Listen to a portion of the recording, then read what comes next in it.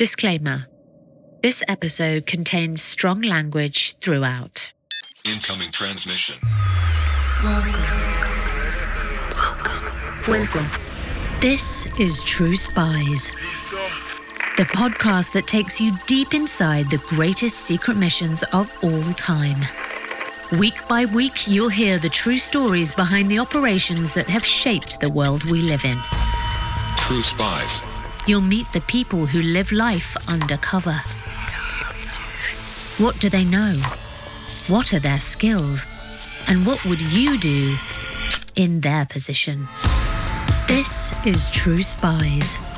You knew that people had died, so we didn't want him to compromise any other person. So there's a lot of pressure, and everybody felt it. We're working on something that's really important, and we have to be successful. We didn't really have a choice. We had to be successful.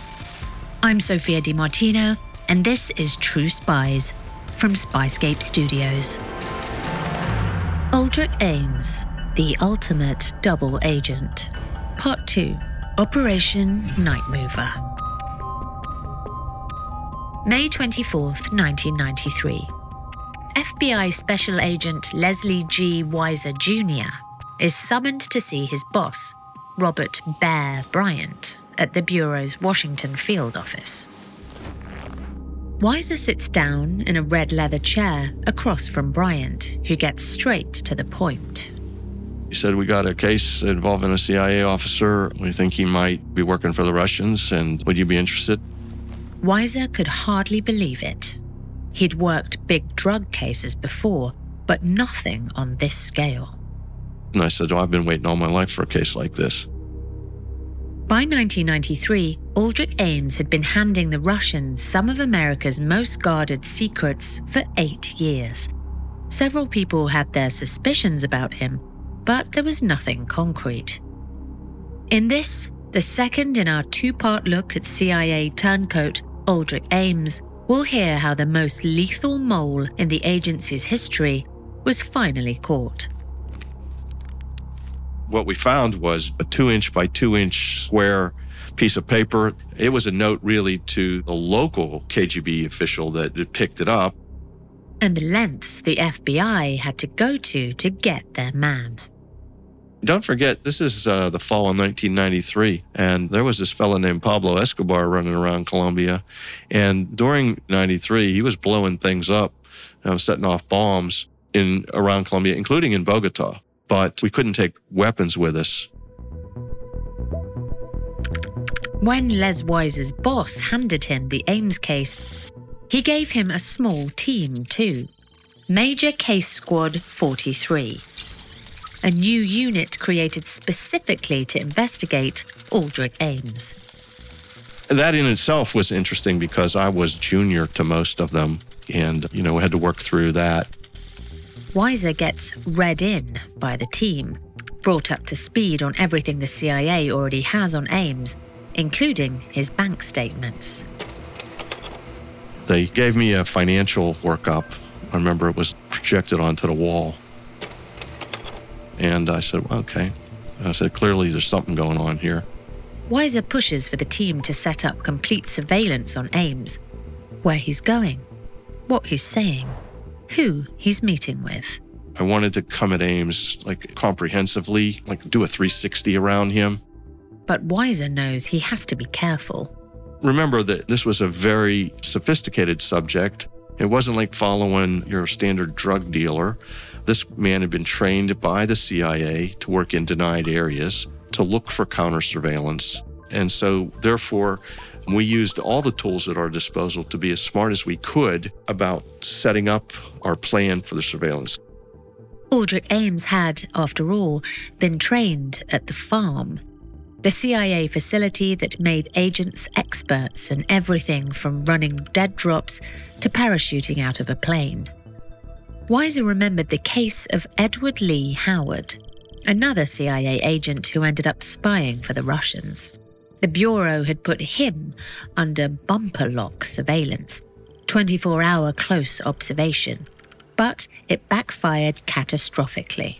Howard knew he was being watched, and one night, whilst his wife was driving, he disappeared. The car went around a bend, and he bailed out of the car. Howard's wife immediately placed a dummy in the passenger seat.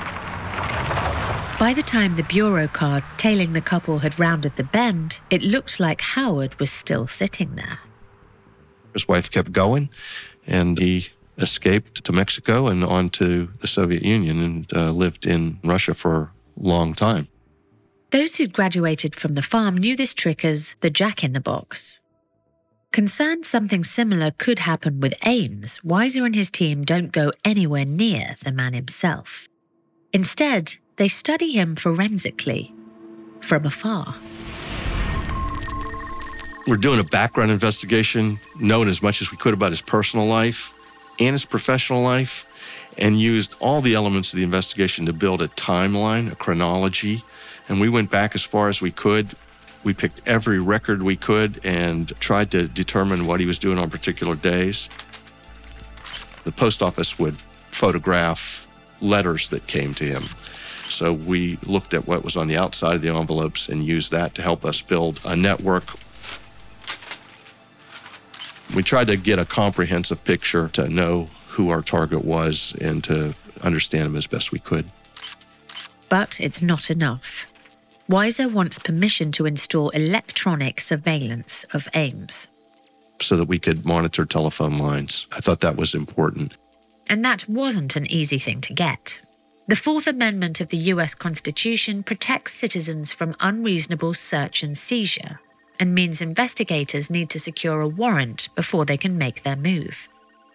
To get a court order for a wiretap or a microphone, you have to meet a constitutional standard. You have to satisfy the Fourth Amendment. So it's not an everyday occurrence. But the CIA had a lot riding on the case.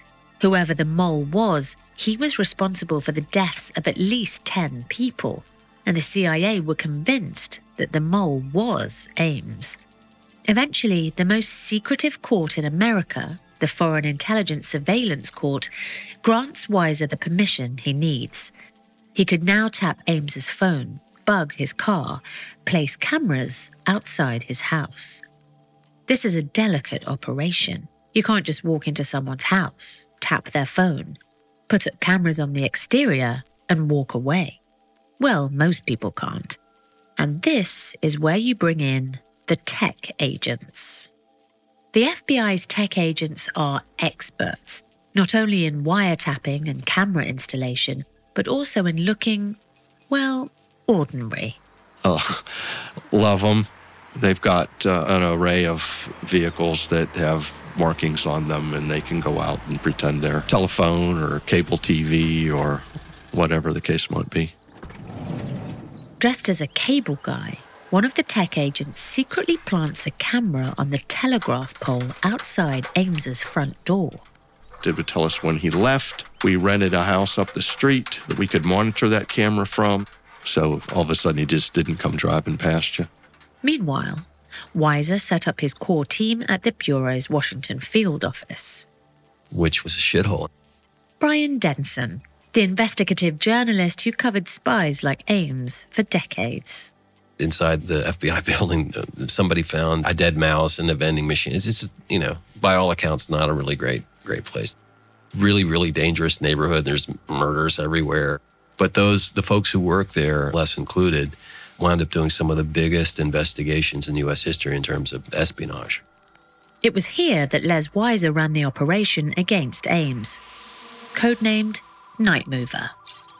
In the office, colleagues noticed the growing size of Weiser's team. Other supervisors didn't know what we were doing, couldn't know, didn't understand, and would get mad at me about that because they wanted surveillance for their cases too. I get it, because I was really tying up capabilities of the Washington field office for quite a while.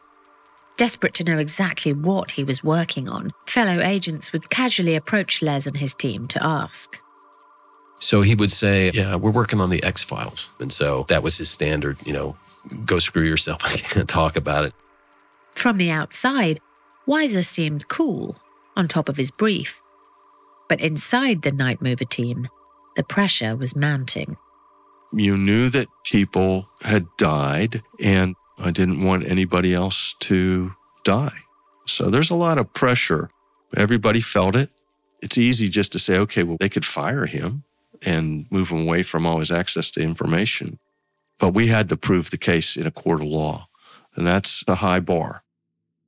Knowing he needs hard evidence of what Ames was up to, Weiser sends in the Bureau's Special Surveillance Group, better known as the Gs. Physical surveillance, that was their thing. That's what they did. All about being able to be very good with a camera and to be able to follow people. They would wear disguises and such. They were like magicians. I called what they did magic. Like tech agents, the Gs could blend into any situation. A pizza delivery man, a local jogger, a couple kissing on a park bench, and even an old woman struggling with her shopping. Anything that meant they could track a target without arousing suspicion. The Gs followed Ames wherever he went, folding in and out of traffic so as not to attract attention. But Weiser didn't have the funding for round-the-clock surveillance, so he instructed the Gs to follow Ames before and after he went to work.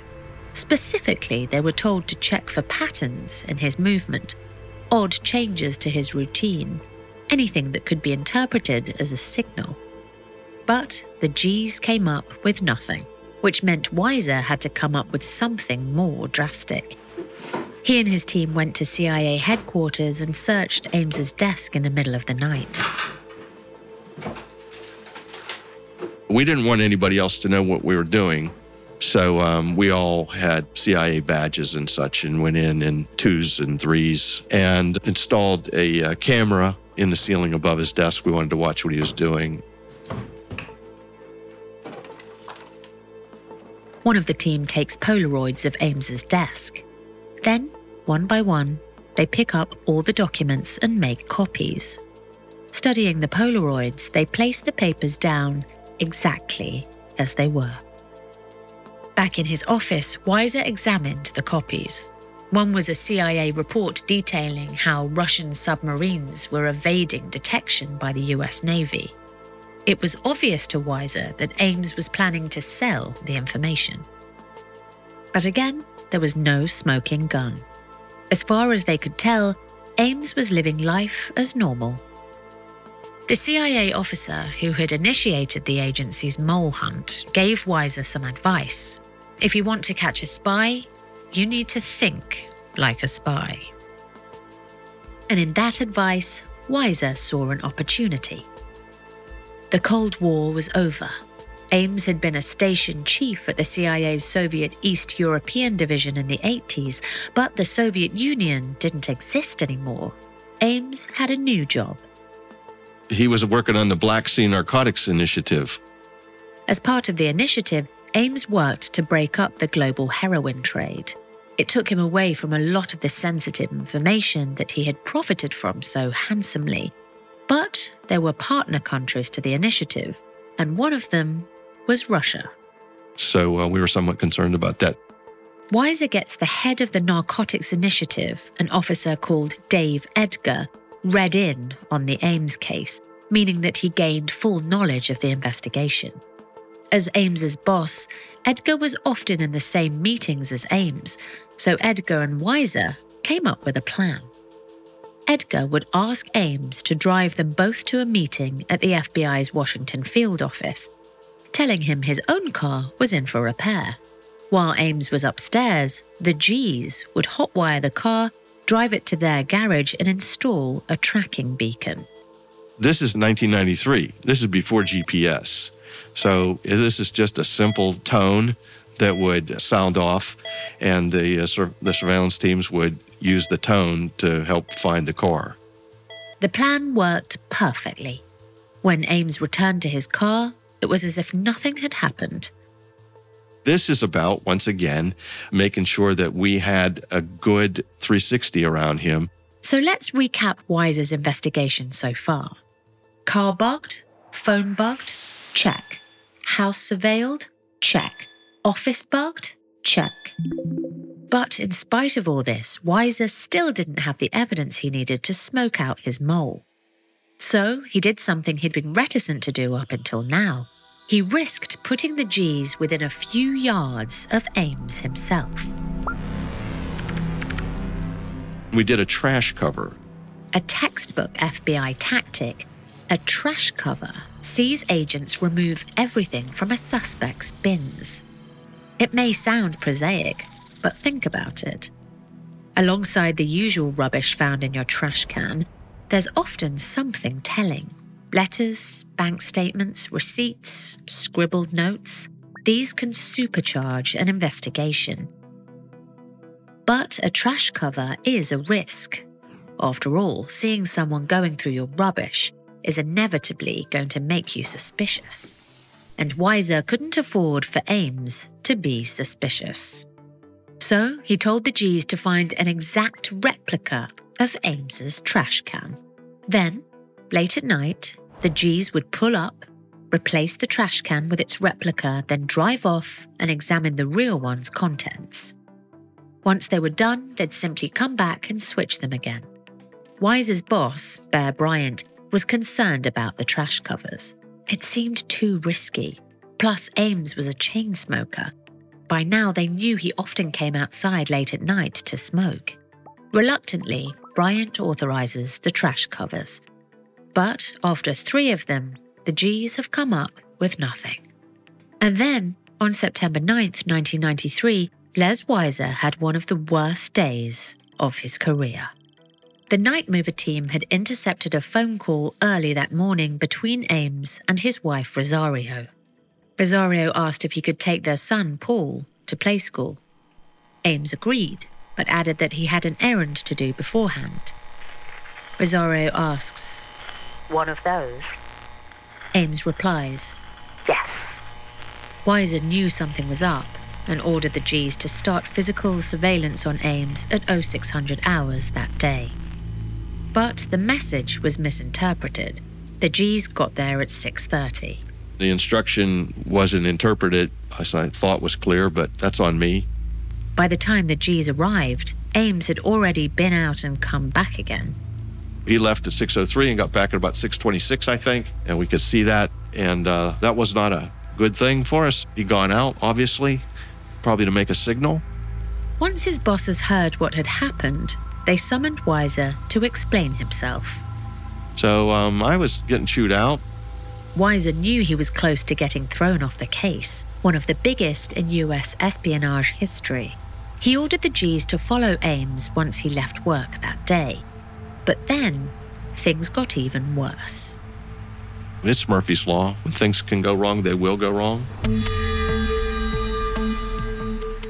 The G's followed Ames once he left CIA headquarters, settling in several rows back on the freeway. Suddenly, Ames floored it. Knowing that giving pursuit would alert Ames, the G's let him go. To make matters worse, the tracking beacon fitted to Ames's car was proving unreliable. He'd slipped the net again. Getting a little desperate, Weiser orders the G's to pick up Ames's tail back at his house. That night, they followed him to a parents' evening at his son Paul's school.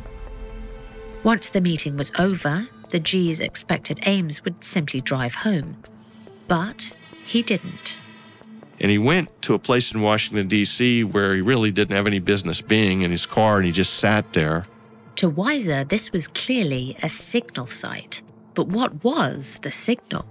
In a big city, you're not sure which technique they're going to use, and you're not sure when they're going to employ it, and you're not sure where they're going to employ it. So it's not like you can just ride through the city and say, oh, that's a signal from an intelligence officer. And we were looking for string or orange peels or a can or a chalk mark, and we didn't see anything. After a minute or so, Ames drove his family home. The Nightmover team had no idea what he'd done and with whom. So all in all, it was a tough day. Unbeknownst to Weiser and his team at the time, Ames had just completed a dead drop right under their noses. What had happened is in the morning, he had gone out and made a chalk mark on a mailbox. This signaled to his KGB handlers that a drop was imminent. And then in the afternoon, he took his documents and put them at a dead drop. The Russians then went to the site of the drop and picked up the documents. Then, crucially, they wiped off the innocuous chalk mark Ames had made on a mailbox that morning. That was his signal that they had picked up the documents, because he needed to know that those documents weren't laying out there, that some third party might come along accidentally and find them, because he would be vulnerable. It was not surprising that the G's didn't notice a sign that evening. There wasn't one. We were looking for something and saw nothing. He was looking for nothing, that is the absence of the chalk mark, and saw something. I think that was a pretty good move on their part, to be honest with you. In-laws, love them or hate them, you're pretty much stuck with them. And when you're a ruler in the Middle Ages, that can be a serious problem. It might even land you dead. I'm Dan Jones, and on Season 4 of This Is History, I'm telling the story of England's weirdest king, Henry III. He's in way over his head, and he's surrounded by bloodthirsty relatives with their eyes on his throne. To listen, search This Is History and follow wherever you get your podcasts. As a new supervising officer on the toughest case of his life, Weiser needed a break, and fast. Secretly, he told the G's to do one more trash cover, directly disobeying his boss, Bear Bryant. At 2:30 a.m. on September 13th, the G's pulled up alongside Ames's house and pulled one last trash cover, bringing the can back to an FBI warehouse nearby. They got to work rifling through its contents. After about 20 minutes, one of the special agents present spotted a small yellow scrap of paper.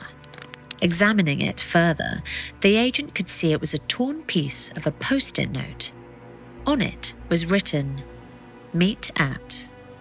The team looked for other torn pieces of yellow paper. Eventually, they had enough of them to piece together several words.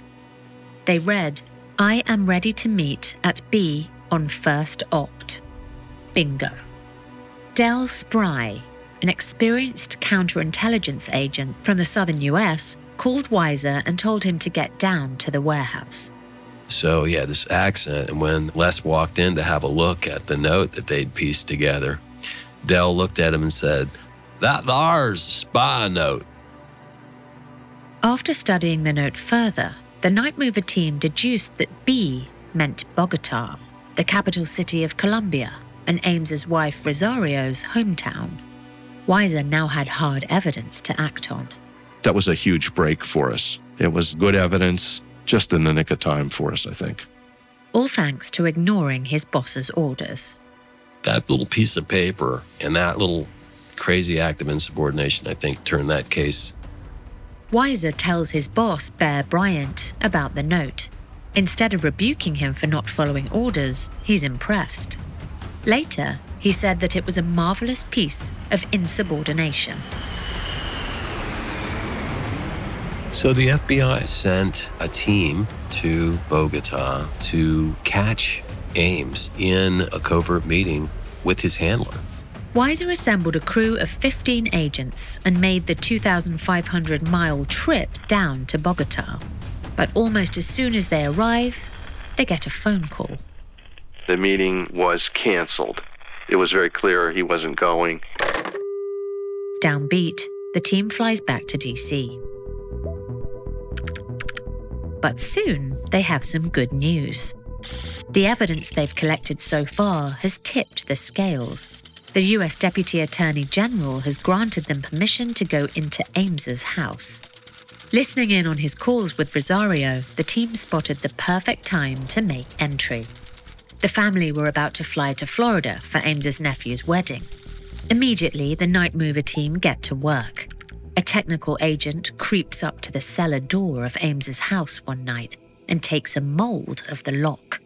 From this, they cut a replica of its key, providing a clean entry. Then, on the night of October 6th, they go in. One team plants hidden microphones in every room. Another goes through every drawer, cupboard, and wardrobe in the house, taking pictures of any note they could find. Meanwhile, one of the tech agents makes copies of everything on Ames's hard drive. Once back at the warehouse, Weiser inspects the evidence. On a crumpled shred of the Washington Times newspaper, he spots small writing. Reading it aloud, he says, "Are ready to meet at a city well known to you on November 1st. It was a note that he had picked up from the Russians. Deducing that the Bogota meet was back on, Weiser wastes no time. We just had to go. I went and found a bunch of Spanish speakers that would go with us, that would be comfortable there. And so went down there. But they have to go undercover. Because this was not coordinated with the Colombian government, because we just couldn't take the risk that they had been penetrated by the Russians. So Weiser and his team have to pose as tourists. No weapons, no backup. Probably wouldn't do that again, because we were there without a net. And in 1993, Bogota was even more dangerous than usual, but for a very different reason. There was this fellow named Pablo Escobar running around Colombia. During the early 1993, he was blowing things up, setting off bombs around Colombia, including in Bogota. So we were well aware that there was violence in Bogota. It was a dangerous place. What Weiser's team did bring with them was cameras. Plenty of them, and not the usual sort either. There was a female FBI agent. She had a camera that was built into a briefcase. The Nightmover team knew that if they could snap Ames with his KGB handler, then the game was up. They'd have enough to arrest him. But while they knew both the date of the meeting and the city, that wasn't exactly exhaustive information. Now, we didn't know where in the whole city of Bogota, a city I think at that time of about 8 million people, we didn't know where this meeting was going to be. And it's not like we had the resources of the Colombian government. Weiser asks the most experienced spy catchers on his team point blank, "Where do you think this will happen?" Jim Milburn from our team was an analyst, just brilliant. And he said, "I think it'll happen at the Unicentral Mall. There's a bowling alley there, Bowling Centro." I said, "How'd you come up with that?" And he'd been in stacks with case files. These are paper case files back then. And he explained it to me, and I think it went over my head. And I said, "Okay, well, give me 5 other places too, just in case you're wrong." The team covers 5 spots across the city they think most likely for the meet. In the early evening of November 1st, they spot Ames, walking casually through the central shopping mall past the bowling alley. And so we had it on film, and he was at the Bowling Centro, and he left. But Ames hadn't met with anyone. So looking back, as we looked at these notes, you could see the handwriting was not good. And he couldn't read his handwriting. He interpreted it as the wrong time. He misread his notes. And so he went an hour ahead of the meeting where he was supposed to be. Back at the hotel, Weiser listens in on a phone call between Ames and Rosario. And said that they already met. And she asked him if he was lying, and he said no. Now the Nightmover team were confused. They'd followed Ames throughout his time at the mall. He had met with no one. What Weiser didn't know at the time was why Ames had really told Rosario the meet had happened. He wouldn't admit to her because she wanted that money, and he didn't want to tell her that he messed up, which is just kind of funny when you think about it. But there was something else Weiser didn't know. Ames had a backup plan for another meet. And so the next day, he saw his KGB handler face to face, unnoticed. It's a comedy of errors, and you just look back and you just say, wow. So we tried some other things. As we went back home, we searched his luggage in Bogota to see if he'd put the money in there, and he hadn't. He put it in his carry-on, and we couldn't get to that. He did take coffee home, though. So he got back to Washington, D.C., and we were a bit deflated. Not long after, back in D.C., someone plays Weiser another call between Ames and Rosario. Mostly they exchange idle chit-chat. But then Ames says bluntly, "They're holding $1,900,000 for me in Moscow." Finally. Weiser now knew they were dealing with perhaps the most prolific turncoat in US history. But there was even more money than he thought. Over $4 million in total. The Russians, I've heard they're notoriously cheap about how much they pay their spies. And the $4 million plus that was promised or paid to Ames is extremely high. He was a very high value spy for them.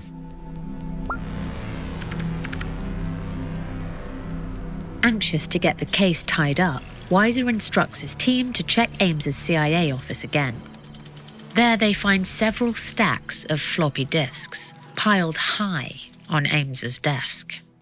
We copied them and we printed them out. And there was a stack that were classified at the secret and top secret level. So it was serious. We could not let those disks go. Then Weiser hears some troubling news. Ames is scheduled to go on official agency business to Moscow. I would never let that happen. So we had to come up with a plan how to close this thing out.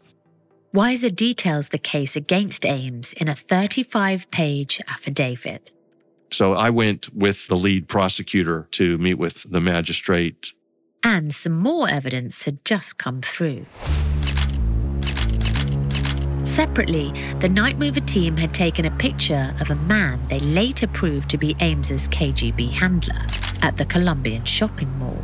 Matching the photo with their records, they knew it was him. And that was good because we could put them both in the same area. We thought that would be pretty effective in court. And nearly a year into his investigation, on February 21st, 1994, Weiser finally hears the words he'd been hoping to hear.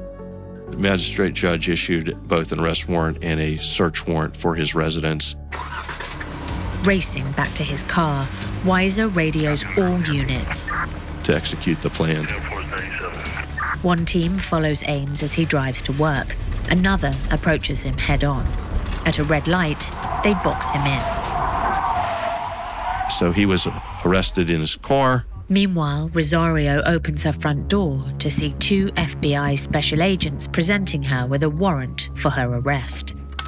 Stepping past Rosario, another group of agents begin a full search of the house, and one of them finds exactly what they were looking for. There was an envelope in the office, and the envelope had marked "destroy" on it. Within the envelope is a bank statement of all the money paid to Ames over 9 years. It was the smoking gun Weiser and his team had hoped for from the start. In the bureau car en route to the station, Ames was now shouting at his arresting officers, telling them this was clearly some mistake, that they were putting their careers in jeopardy. But at the house, Rosario was already giving up their secrets. I wanted he and his wife separated. Rosario was held separately at the house. We had a very effective interview. We had a man and a woman, both special agents, interview her, and that turned out to be very helpful. Our calculation was that if we had a solid case against his wife, that would put pressure on him. Ames's arrest is splashed across every newspaper in the country. Weiser's investigation is headline news. And it's interesting because in the newspapers and such, people wrote and painted her rather darkly as maybe the brains behind the operation. And she learned about it after he had already started, so she wasn't the instigator on it. Shortly after, Weiser meets with Ames. He asks him why he didn't destroy the envelope. And he said, you just compartment things in your mind. You really don't want to think about getting caught. Because he always knew that was a possibility, but it was that would be such a devastating thing to happen to him. He really didn't even want to go there. Then he tells him that Rosario is likely to get an 11-year sentence. That was an emphasis to put leverage on him. And so he wanted to get the best deal he could for her. So there was a negotiation. Rosario receives a lesser sentence of 5 years and 3 months. And in return, he agreed to plead guilty to the highest penalty that was available under the law, life in prison without the possibility of parole. Pretty remarkable, actually. Ames also agrees to be debriefed, interviewed about what exactly he shared with the Russians and why he did it. The debriefers ask Ames what he thought of all the people that had been killed because of him. But Ames shrugs off the question. He wasn't remorseful. He used a term, everybody knew what they were doing. Folks on the other side, that lost their lives, and he did too. An interesting character, I will say. He didn't cry over it. Aside from the money, Brian Denson thinks there's another reason Ames gave an answer like that. People like Ames somehow were able to compartment their emotions in a way that made them keep going and keep taking that money and keep doing damage to their own countries. As a journalist, I'm a paid worrier, right? And so I would never do it because I'd be so fearful of it. To this day, Ames is in a high-security prison in Indiana.